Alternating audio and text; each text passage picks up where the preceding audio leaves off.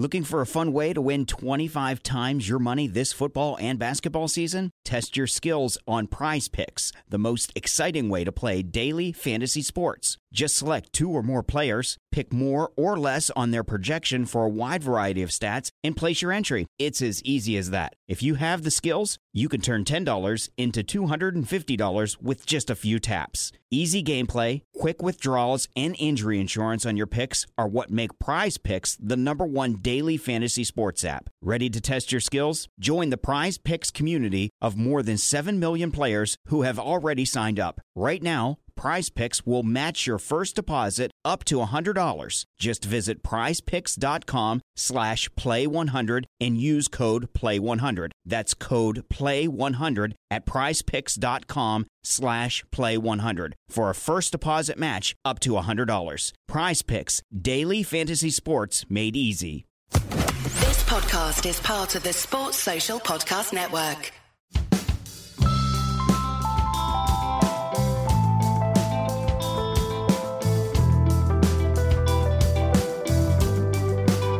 Welcome to Red Inker. I'm Jared Kimber. This episode of Red Inker is about how cricket history has been covered. For that, we got on one of the great modern historians of our game. Yeah, I'm Arun or Arunabha Sengupta to give my full name, and I'm a cricket writer, my latest book being Elephant in the Stadium.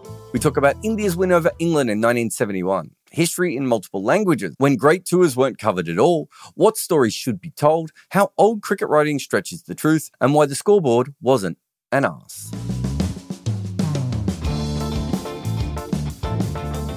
Let's start with your latest book, Elephant in the Stadium. What sort of inspired this? Because it's a story that's been told a little bit, but I would say that from my perspective as a historian, when I go back, there's maybe not as much information out there as I would like there to be on what is such an important moment now in international cricket rather than just Indian cricket. Mm-hmm. So there were several factors here that growing up, we never heard the end of this particular triumph at the Oval, because it was the pioneering triumph. And also, whenever we had later victories, and I'm talking about the 80s when India beat England 2-0 in England, and that was a much more clinical victory when you go back to the scorecards. We were always told that that particular victory in 71, that was the epitome. You couldn't better that. And that was when Indians defeated England in England and West Indies in West Indies and all that. So there was always the fascination for that series, and I wanted to dig deeper into it. As well as something else played into my motivation. That is, as you can understand, you and I, we look at facts and figures, and that always varies a lot from the fables that we hear. So something that we kept on hearing is that our spinners at that time were the best spinners who won the test matches on seaming tracks, turned them square on seaming tracks. And when I looked at the match records and the contemporary reports of that time, that's not quite the case. India were outplayed on the seaming wickets of Manchester, and also they got really turning tracks at the Oval and also at Lord's. So if we look at the contemporary records of those days, we find that, and that was also something that I wanted to bring into light, like you write history properly if you have to write it. And thirdly, there was also the social implication. That is, India was just 24 years into independence, and what it meant to people. Why do we have such a lot of mythology crafted around that particular win? We have to understand a lot of things for that. For example, when India went in 1967, they were paid a princely allowance of £1 per day, the cricketers.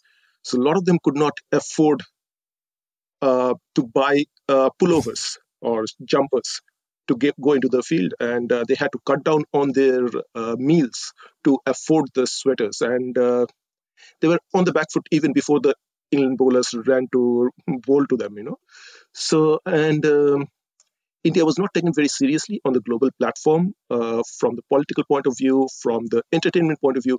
Nowhere they were taken seriously. After independence, they had played 19 test matches in England. 19 test matches in England after independence. They had lost 18. And they would have lost the other one as well, unless it had rained. So when they went in 1971, on the first day of the tour, that is the first match they played against Middlesex at Lord's, there was not one single article in the papers that told people that this is a touring site about to play a test match or about to play a tour match. There was only one line announcement that Cricket Today, India versus Middlesex from 11:30 or something like that. And nothing else was reported. So they were not taken seriously at all. The previous tours, they were taken a bit seriously because it was Mansur Ali Khan Pataudi or the Nawab of Pataudi who was leading India, and that princely connections that had some sort of fascination for the English public, also the English press. But I'm not even talking about Ashes.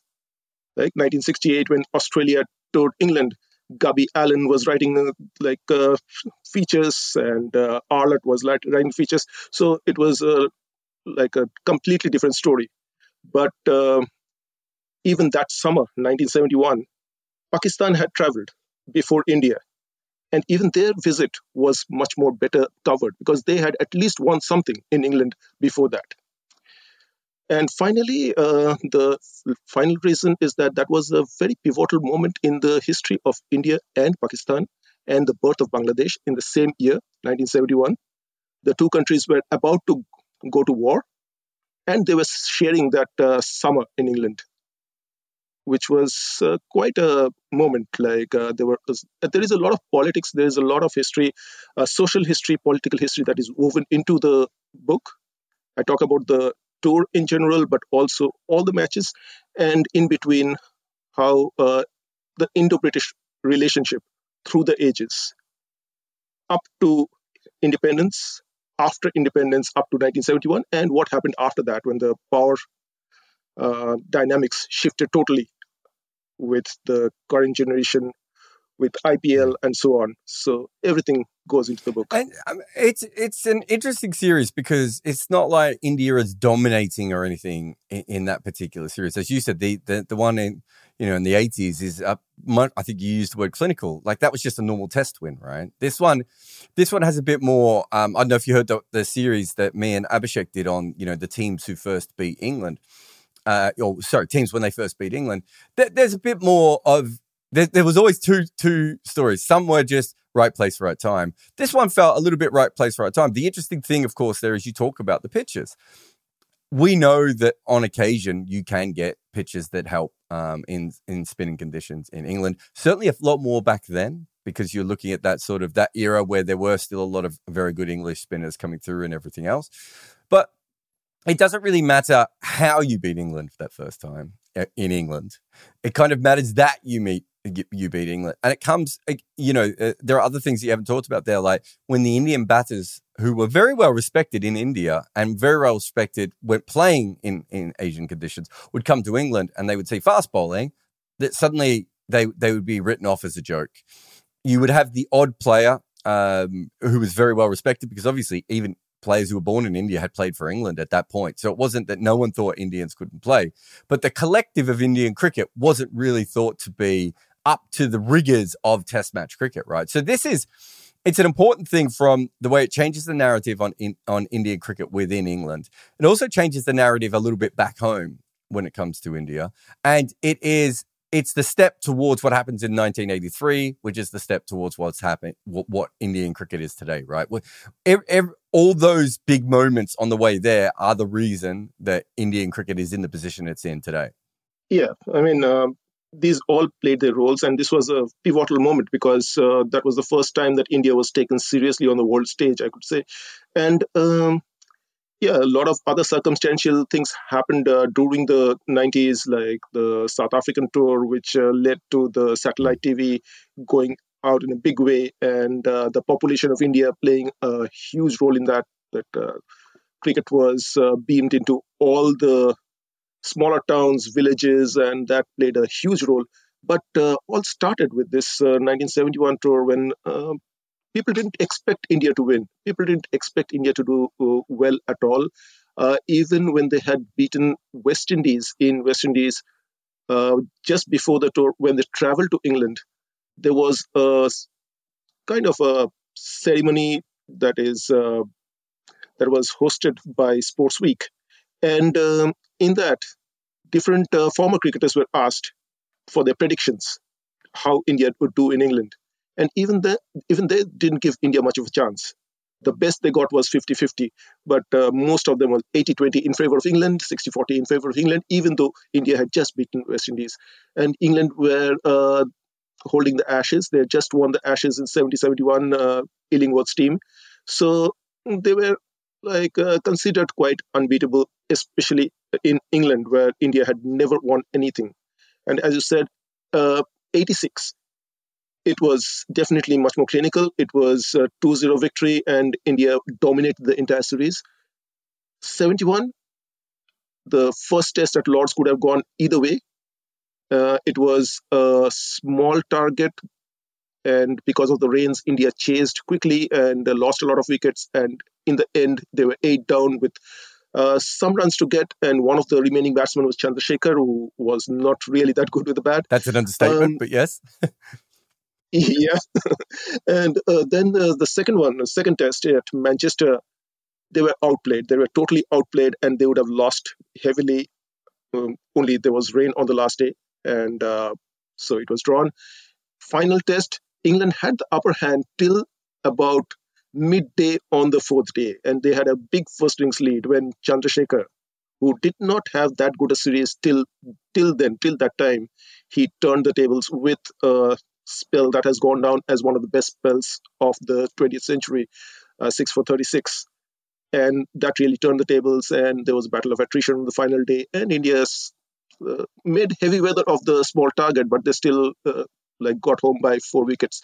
So it was not really that convincing a win, but when they came back, they had beaten England, they had beaten West Indies, and so with time, this became one of the victories that was written in the stars. They were impregnable team, they were invincibles, and so on, which is understandable. Given the condition of India at that time, given the way they were just an emerging nation, and also they were going to war. Nothing really raises the jingoism than a war in the country. So all this, and the government also, Indira Gandhi's government also capitalized on this victory for it to act as an unifying force. It's not like politicians to take someone else's sporting triumph and use it for their own myth. It's never happened before, and it'll never happen again. It's interesting because you know there's obviously the West Indies series as well, and this kind of leads me into what I want to talk about a little bit. One of the series I'd love to watch and know a lot more about is when West Indies played Pakistan, and there were 2 triple hundreds, and the world record, probably the longest innings we'll ever have in Test cricket, and then one of the early great innings that we will have in Test cricket, and the world record at that time. There's almost nothing about that series. It was very poorly covered from both sides. As you know, West Indies cricket, the journalists didn't often travel, so they would see the game in their own place, but they wouldn't really see the game anywhere else. In those days, in the early days of Pakistan cricket, that was before the PCB even sent people on the road to be able to do that. At least in the other era, they would pay the journalists to travel. That wasn't really the case then. Mm-hmm. There's a little bit. Oh, I mean, there's quite a bit, although, as you said, it was ignored at times, the India-England series. The India-West Indies series, from a historian point of view, how much is there to really delve through and take a look at? I would assume there wouldn't be much video footage, if any cinematic footage of that at all. You would probably get newspapers at each individual location that might have covered it, but it would have been a lot of wire pieces that were probably repeated over and over again.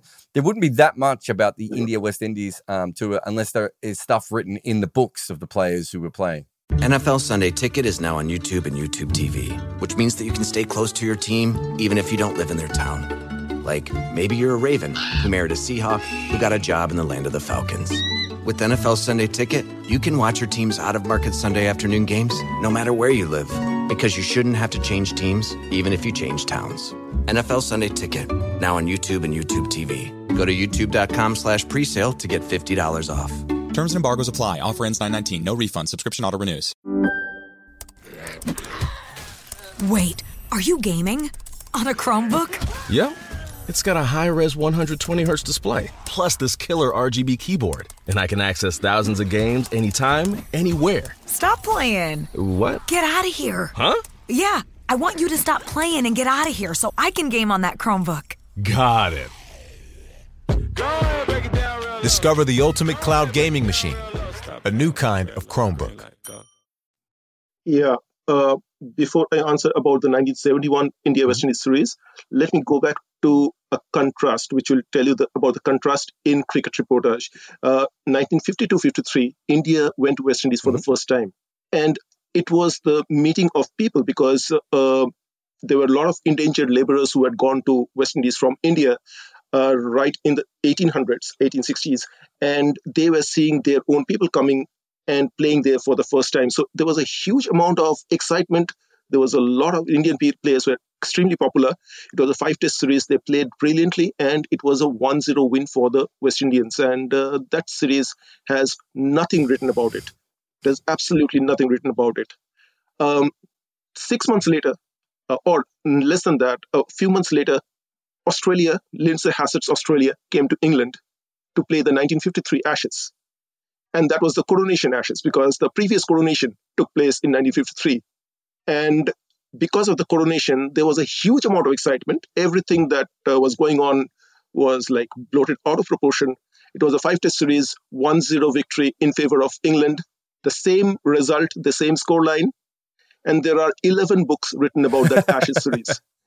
There are 11 books written about it so far. While we're doing this podcast, 2 more may be written. Yes, of course. There is always that possibility, especially given the age of the people who write cricket books nowadays. So 11 books already written and more on the way, probably. And that was also a 5-test series which ended 1-0.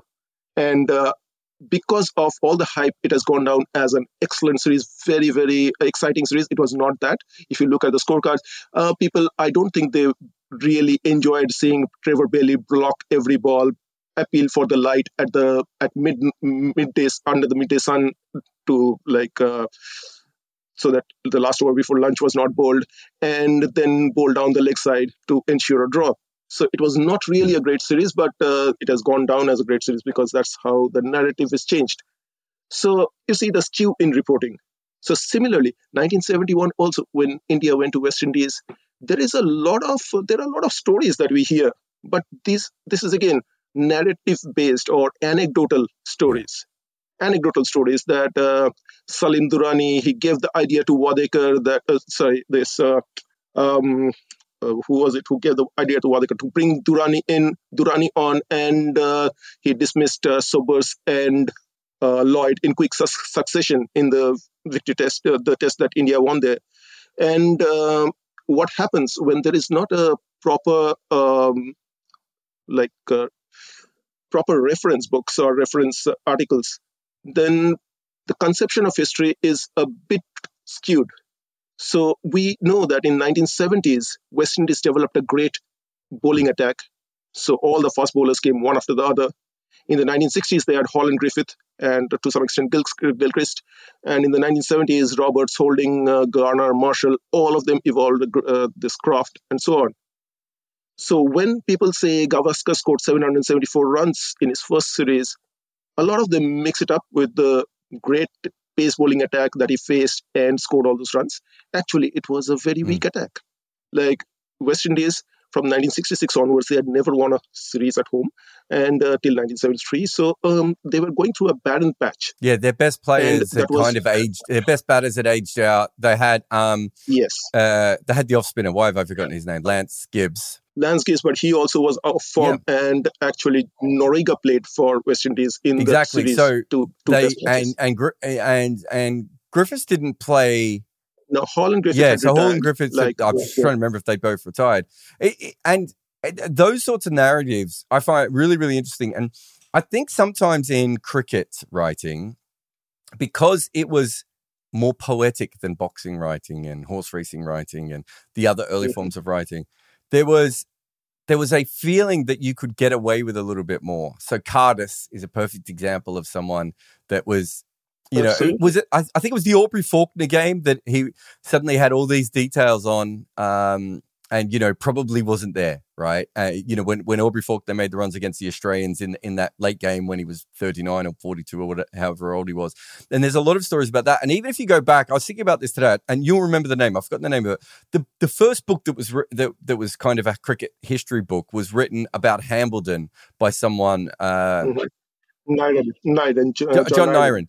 You read that, and he was also there was a lot of plagiarism. Well, that was the other thing. I mean, even Wisdom started with that. But you read the John Nyren book, and it does read a little bit like, and this is an Australian cricket culture thing, so I'm not sure if this translates to every cricket culture in the world. But like at the end of the year, you have an award ceremony in major Australian cricket clubs, and like people will give stories about the year, and suddenly everything will be this guy was bowling the smoke, and somehow little nugget, he got up and he scored all these runs, and all the stories are blown out, but everyone knows that, right? Because everyone's in the room and they understand that the captain's just having a little bit of fun, and the season went this way. But you read John Nyren's book and you're like, well, that's retold as gospel over and over again. And one of the most famous ones, of course, is the birth of overarm bowling by the family whose son writes about his mother inventing overarm bowling, despite the fact that no one was wearing those dresses at the time that he claims in his story and everything else. Yeah. So there's a big part of cricket literature which you and I are reading, and we have to decipher whether the writer was having a little bit of fun with it. Like, this is something you'll know. I think you know exactly what I mean. How often you read about someone having a smirk on their face when they were batting, and then you go to one of the oval or somewhere, and you're like, well, you're 120 meters away from that person. And it was before binoculars. You probably didn't have binoculars, because they would have been big, goofy things back in those days. How did you see the smirk? I can barely see the player. Oh, the Carter said that that was higher truth. That was what he was supposed to, like, that was his character. He was writing about his character. That was what he should have done, whether he did it or not. And Cardis actually gave the license to the later generation journalists to blow up their reports by saying that the scoreboard is an ass. And I do have a particular boxed item in the Elephant in the Stadium, which is called Keeping Up with the Kardashian. Because there also he had done several mistakes in the 1950s with India and Pakistan tours, so when he had written about them. But cricket always has put narrative over facts and figures. Yep. Narrative history, anecdotal history over facts and figures. And that it is my hypothesis, that ties right into the history as it is written by the Anglo-centric history, Anglo-centric history, wherever it is written. Because Cardis's famous words that scoreboard is an ass, why does it resonate so much? Because if you look at a scoreboard, you will find that in history, in the Boer War, there were 27,000 women and children who died because of the British concentration camps. You'll find so many famines in the history of the empire. You'll find 33 million Bengalis died in the Bengal famine. It's much better to write that there were great institutions which were erected by the British wherever they went. And Churchill won the war with two fingers, victory. So the narrative always takes precedence. It's much easier than to look at the facts and figures and find out what exactly happened. And cricket was kind of, with civilization, Christianity, cricket was one of the pillars of evangelization, this empire evangelization. And that same concept of fabricating a sort of glorified image of history, that actually is there, especially if you take the interwar period. That was one time when it was not very certain that the empire would survive or not, and cricket was one of the pillars. And there, a lot of the writings of Warner or Cardis, they actually glorified cricket beyond recognizable shape. With all the spirit of cricket coming into being, coming into the picture in a big way, and all that nonsense that goes along with it. So, so we all know that whatever the older writers wrote, like they heard get them in singles, we'll get them in singles, was saying to Rhodes, that never happened. Yeah, and when David Frith actually interviewed Rhodes later on in his life, and Rhodes was old, and he said that we didn't use the word singles at that time, and who knows, we might have got a two. That was his answer. So definitely that didn't happen. But these stories are always there. These stories are always there. So, and that actually dogs cricket even today, because it is a very elitist culture that whether you belong to certain clubs or not, and that's the way the history is written. So we always go by primary source, which essentially means, have you talked to these 90-year-olds who had actually been in that match? So they might not have anything new to say, but if you interview them and if you write down whatever they tell you, that may be totally different from what actually happened, because they have forgotten, or they have been giving after dinner talks for so many years and their version has totally changed. But that still plays a role. Well, I mean, one of my favorite stories of all time in cricket is the David Boone drinking story. And why I love it so much is it's so illogical, right? And the whole story is about David Boone having to drink this many beers to break a record. But that record was only made that number because someone else had made another number. And then they changed that number, and then that number went up. So the original story was just drank a lot of beers. Then it became drank an exact amount of beers so that you could beat it. Then they changed that around, and then David Boone beats that record. And I remember talking to, Jeff Lawson and Dean Jones were not particularly happy when I made fun of it. But no one who's drinking that heavily can count how many beers they've had.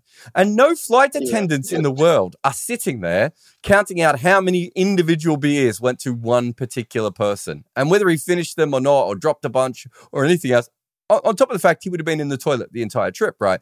But it becomes part of the narrative of Australian cricket, that romanticizing and everything else. And once you do it with that, that's when you start to get to the point where you're just like, well, why would you make up something so small and push that? What else is going on? And I do think that, you talk about the Gavaskar making the runs against the weaker attack. And we see all these sorts of narratives within cricket that fit national identity, or fit the empire, or fit, the English culture, the English history of the game. And sometimes it's like, it takes the smallest little chip to be able to take it out of it, and you suddenly realize, you would know this more than anyone else, but the amateur side of things, right? When we did Death of a Gentleman, we went right around England doing screenings of the show and then doing Q&As. At the Q&A, at every single Q&A, we were asked, don't you think that if cricket went back to the amateur days, a lot of these problems would go away? Right? They had no idea what they meant by amateur cricket, right? They had no idea what they were even saying, but they had read the glory of the amateur game, and they realized, they thought it was something beautiful, not knowing that, as you and I know, a lot of the amateurs made more money than the professionals anyway, and it was a terrible system. There was a huge amount of difference between the classes. There was amateurism. They claimed more expenses than actually what the professionals made together. Each of the amateurs made that amount of money. So when WG's team was going to Australia in 1891-92, there were a group of professionals standing there, and in their accounts we find out that WG had a wine allowance. And they said that he would drink enough to sink the ship. So these are ridiculous. And because of this amateur tradition, not only in cricket we see England playing with virtually 10.5 men for a long time in their history, because the professional had to be the captain, could not be the captain. So you had to come from the right kind of family to lead the team. Yes, to come from the right kind of family. And also Hammond actually turned an amateur from being a professional so that he could become the captain. And even when Hutton became the captain, and very successful captain, who went to and won the Ashes, he was picked on so much by Swanton. Every move was criticized, and so this sort of things are there. Such a lot of rather ordinary cricketers have played the game because they were amateurs.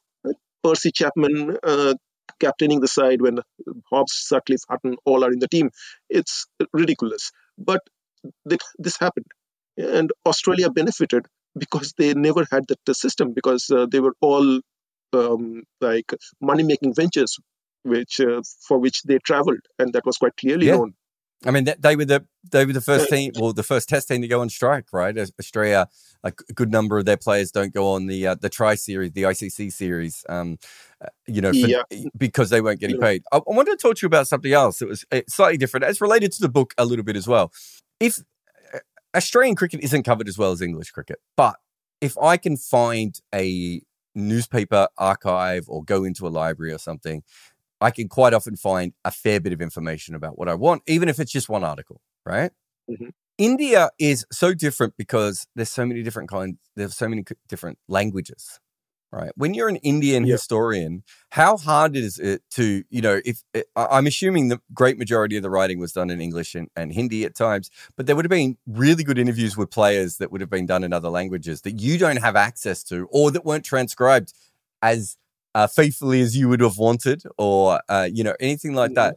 It's a whole different ball game. I would have thought that it's hard enough for you to find. Not everything from India is being digitized the same way that, say, Australian newspapers have all been digitized. And then you've got the language barrier. Is that a constant problem that you have when trying to tell India's cricket history?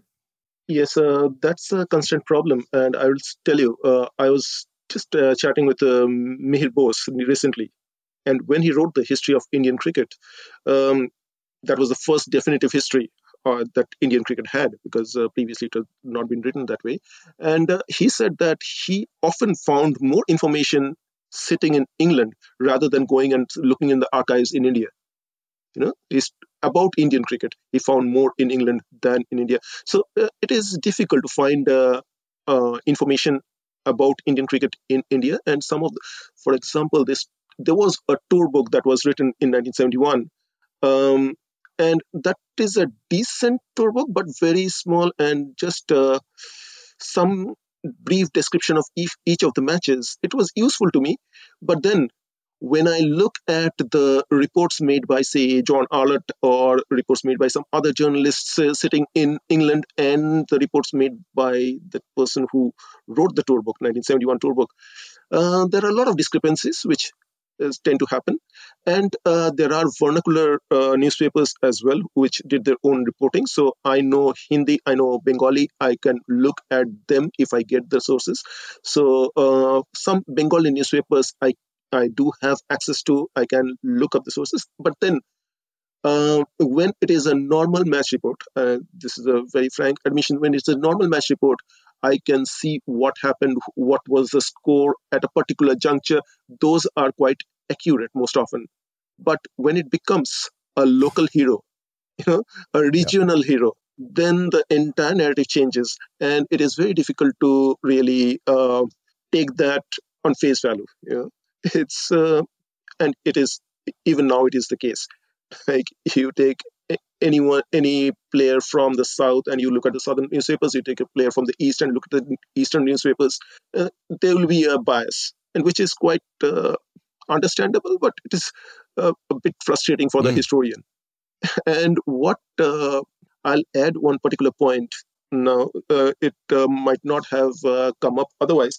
When you look at the Indian history of Indian cricket, or Pakistani cricket, or Sri Lankan cricket, you see something that is, I find it quite surprising, or not surprising, but not really desirable, is that a lot of history of the subcontinent is written by Anglo-Australian writers. Even today, a lot of history is written by the Anglo-Australian writers, who not only face this challenge of not having access to the stuff, but they also don't know the languages. But that is the case. It is accepted that Anglo-Australian writers do write the history. Indian writers write about Indian cricket, Sri Lankan writers about Sri Lankan cricket, Pakistanis about Pakistani cricket, but you don't find the thing happening the other way. Pakistani writers writing about England, or Indian writers writing about Australia. I would say this is the first generation where you have Bharat and Usman, where you actually have that sort of starting, right? Like, before that, there was individuals who might have crossed over, but they were probably still seen as experts in their local area. So Bharat being the Australian writer for Cricket Buzz is quite a big deal. And obviously Usman being based in the UK and not really writing much about Pakistani cricket anymore, although he doesn't write that much at all. That's a big movement coming through. And I remember when I broke through, I was probably the first person that wrote about global cricket. And I remember a lot of Asian cricket writers being not upset, but a little bit like, oh, of course the first global writer would be an Australian. And it's true. It made it easier for me. I mean, in my case, I was an Australian in England, so I already had that kind of double-edged advantage, being able to see both countries. I suppose David Frith is probably another good example of that, maybe in Gideon Haigh as well. When you can see both sides, everyone looks a bit ridiculous to you, so you find the middle ground a little bit easier. But I do think that this is the first generation when we will actually see more writers of that the other backgrounds come through.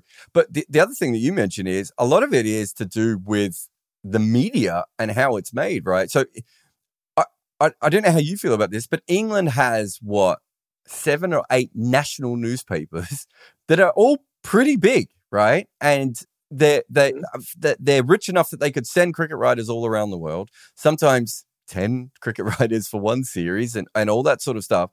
Australia generally had a lot of newspapers, but probably only a handful of writers who would then write for all those newspapers in one go. We talked about Pakistan before, not being the Pakistan media wasn't strong enough to be able to send journalists overseas. A lot of it is to do with your media market as well, isn't it? Like, that ability. And so there is I think there's a fascination with some of these topics from people, probably, as you said, the Anglo-Australian side of things. They actually want to know more about, I had this conversation today, that's how I know this. They want to know more about Sri Lankan cricket, right? But Sri Lankan book publishing doesn't have a lot of great books on Sri Lankan cricket that you can choose from, because Sri Lankan book publishing hasn't been particularly, it isn't like English book publishing, whereas, as you know, they'll publish anything at all times. Like, a lot of it is market driven as well. Like, it's a really weird subsection. The other point is that if you take a, say, Pakistani or Sri Lankan or Indian writer writing about Australia, they won't struggle with the language ever, because they all speak the language. But it's not the same the other way around. But books are written in the other direction, and that has a lot to do with how history has been written always. So that maybe it will be like the fields will be leveled in this generation, as you say. And yes, it has a lot to do with the book publishing as well. In England, say, every week we find new books being published about some minor county cricketer who played 2 matches in 1931-32 and a retrospective about him, with primary source interviews with the 4th cousin of the 2nd granddaughter. There are or something like seven that. books have been written about Yorkshire cricket while you finished that sentence. Yes. Yeah. So no, you're right. I do think that plays a big part. And the language thing is, I think that's really, really fascinating. But I also just think in general that with the internet, there is a democratization of who can write. So, I might have been one of the first people through the door of that particular system. But behind me, there will be a bunch of people from, Muhammad Isam might end up being one of the biggest cricket writers in the world. And he's from a cricket nation that is not as respected as much as his writing is. Right. Fidel Fernando is another perfect example of that as well. So there is actually this movement coming through. Even having said that, though, I was thinking about this today, that it's, as you've said, was it 1952 series or 1951 series where it wasn't covered at all? The West Indies series. Yeah. Indian cricket's never going to have that problem again, because everything is covered. But now the books on this modern era will include, the girlfriend's Instagram accounts, right? Like, it'll be that detailed. But I still don't think that cricket as a general concept outside of, some of the bigger markets is particularly covered well at this point.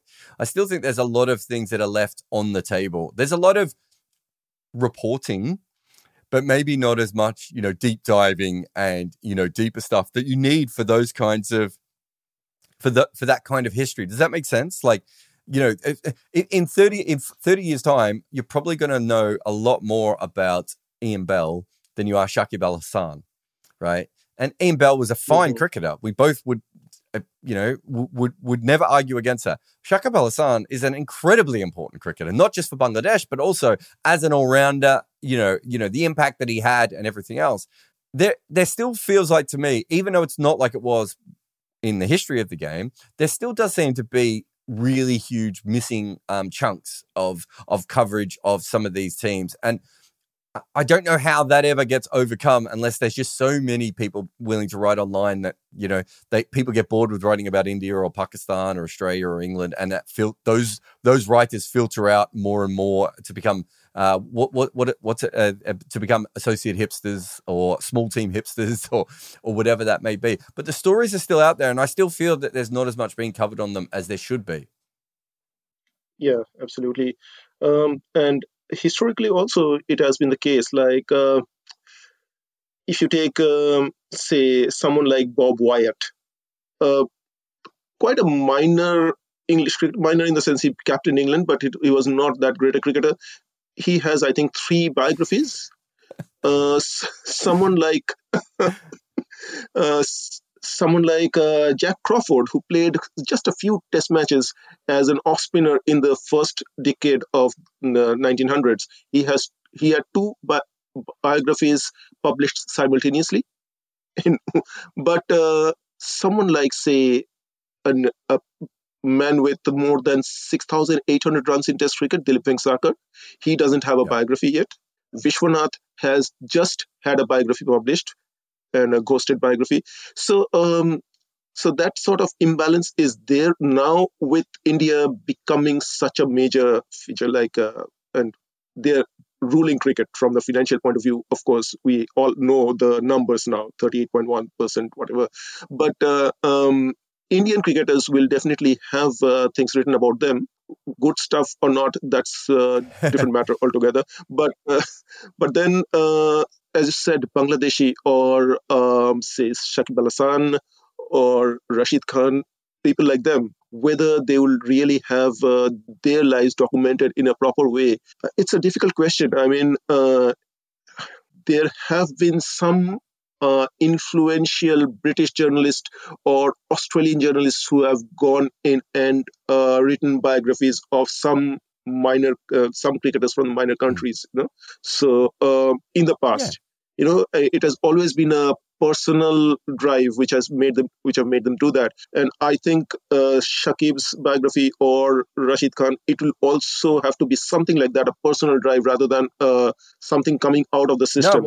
Because they are. I think you're right. So I was talking to a publisher recently, and I said, I think the book that needs to be written is Owen Morgan, because it tells the story of Irish cricket, but also the rise of, New England, right? And, breaking them free of what they were doing. And even Owen Morgan isn't directly responsible for Bazball, but because of what Owen Morgan did, Bazball was able to be used as a thing. So everywhere you look around English cricket, but you could just see the publisher go, yeah, but it's still an Irish cricketer, even though he won a World Cup for England, right? Now that's, you compare that to Shakib or Rashid Khan, they're going to be further down. And I've had these conversations before. I've had very fine international cricketers come to me and ask to, write books. And you go to the publishers or the agents, and there's that sort of look of, wow, we're not going to sell that many copies. And it's the wrong way of looking at it anyway, because realistically, if the book's good and it works, it should be very sellable. But that's obviously not how book publishers work. But it does feel to me that there is still that out there. But, then there is the other part of this is, what is the future of cricket book writing? Because I think in England, which is probably still its best market, that not only is the demographic who buys books quite old, but as you said before, the demographic who writes books is often quite old. And there's sort of there are a lot of books that are written that are sold to between 5,000 and 10,000 people, and they're seen as a success, and that writer gets another book on the back of that, right? But there are very few breakthrough cricket books. So your book has won an award. Jeff Lemon's written books that have won awards. Lots of my friends have books with awards. There aren't many books, though, that have gone from that level or selling 5,000 to 10,000 copies to actually become important. And I don't know if that's because of the flooding of the market or because they keep they don't know how to advertise these books. They don't know how to push these books and market these books beyond, because, you know, your book is a perfect example of, it's about cricket, but it's about India, right? And it's about empire. And it's about, you know, everything sort of coming together. And as you said, Bangladesh and Pakistan and even the West Indies are involved. It's a cultural book, right? And the best cricket books are cultural books, even if they are about facts and figures and the score and the scoreboard, you know, or not being an ass or not, right? And I feel that too often that these aren't sold as great stories, but they are sold as cricket books, which is a completely different thing. And if you're selling everything as a cricket book, well, then it has to be a book about a famous person, right? Because why else would you read it? Whereas that's not really where the better writing quite often is. You know, some of these great books are not really about the bigger stories. So it does. You've written a lot, you know, a lot of books of recent time, and I sort of wonder where you think the next jump is. Do Indians and start reading more books, or is it a Kindle-led future, or is it people like me writing a book and then using it to make podcasts out of? Yeah, that's a very difficult question to answer. Difficult in the sense it is quite painful to answer, because Indian, there's a huge population, and most of them like to curl up in bed with a good phone, you know. So they're used to reading tweets. And I don't blame them. That's technology, and that's the way the world is going now. They will probably, I'm not generalizing the Indians, but most of the cricket crowd, they will generally not read, but they will pose with books. Maybe if it is about a superstar cricketer, they'll buy it. A lot of the book launches are very important. In the launch, there are about 50 important guests, all of whom are given a free copy, and none of them read the books. So that is also something that happens. None of the free copies will be read, but there are pictures with those books. So book publishing and marketing and actually reading them, these are completely different, you know. And as you said, cricket books, that has a particular connotation with it.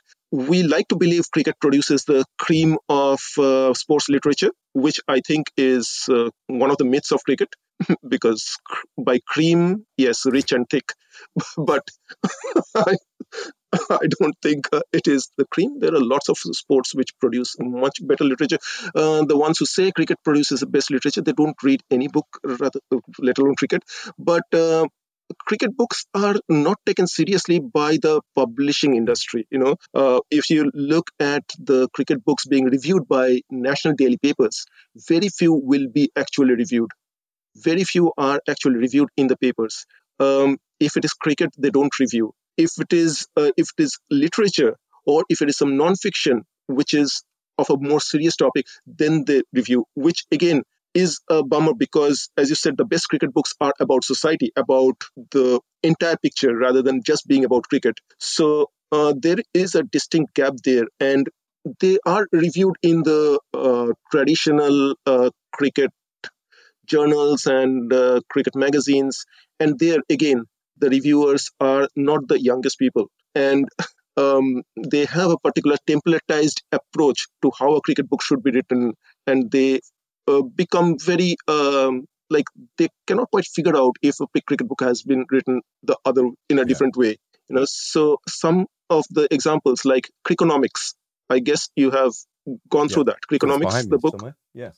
Yeah, it's a very good book. I mean, that's the way numbers should be used, and the actual what is happening in cricket can be interpreted through numbers. Yeah, I doubt how many people actually read and understood it, you know, in the traditional places where cricket books are read and reviewed. Similarly, Cricket 2.0 was another very good book. There are these sort of books need to be more in the market, which actually is a fact-based, figure-based, and does proper analysis of cricket. And there is a lot of scope of rewriting and correcting the history that has been written, that has gone down as history, which is totally erroneous. So, but again, how many people will read it? That's a very good question, and it doesn't have a very good answer, you know, because yes, if you make a podcast about a book, maybe more people will listen to that podcast rather than actually going and reading That's the book. not the case here, though, where everyone who's listened to this podcast will buy 2 copies, one for themselves and one for, their nephew or niece, so that they have a copy of it. So you'll be okay. But no, it's a really interesting thing going forward. I'll tell you, my favorite story about cricket books was when I was in Pune in 2016 or 2017, when Australia were playing India, whenever that tour was on. And I happened to be staying at a hotel where the hotel next door had a sports literature festival.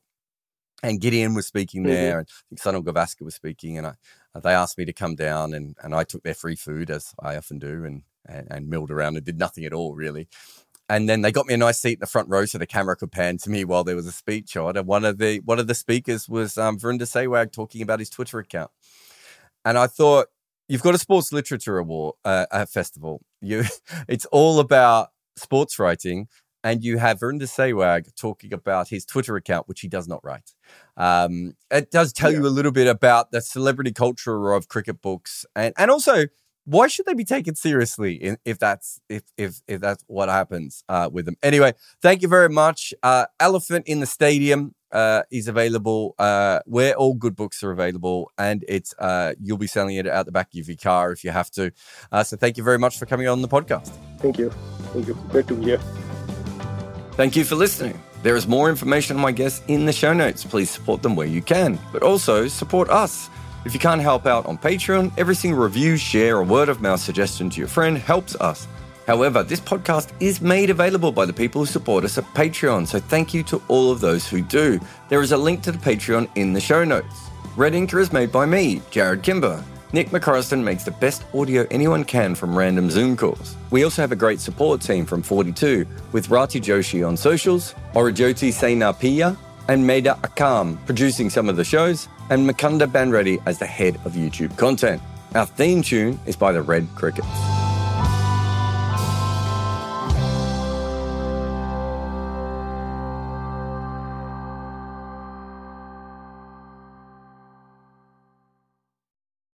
Sports Social Podcast Network.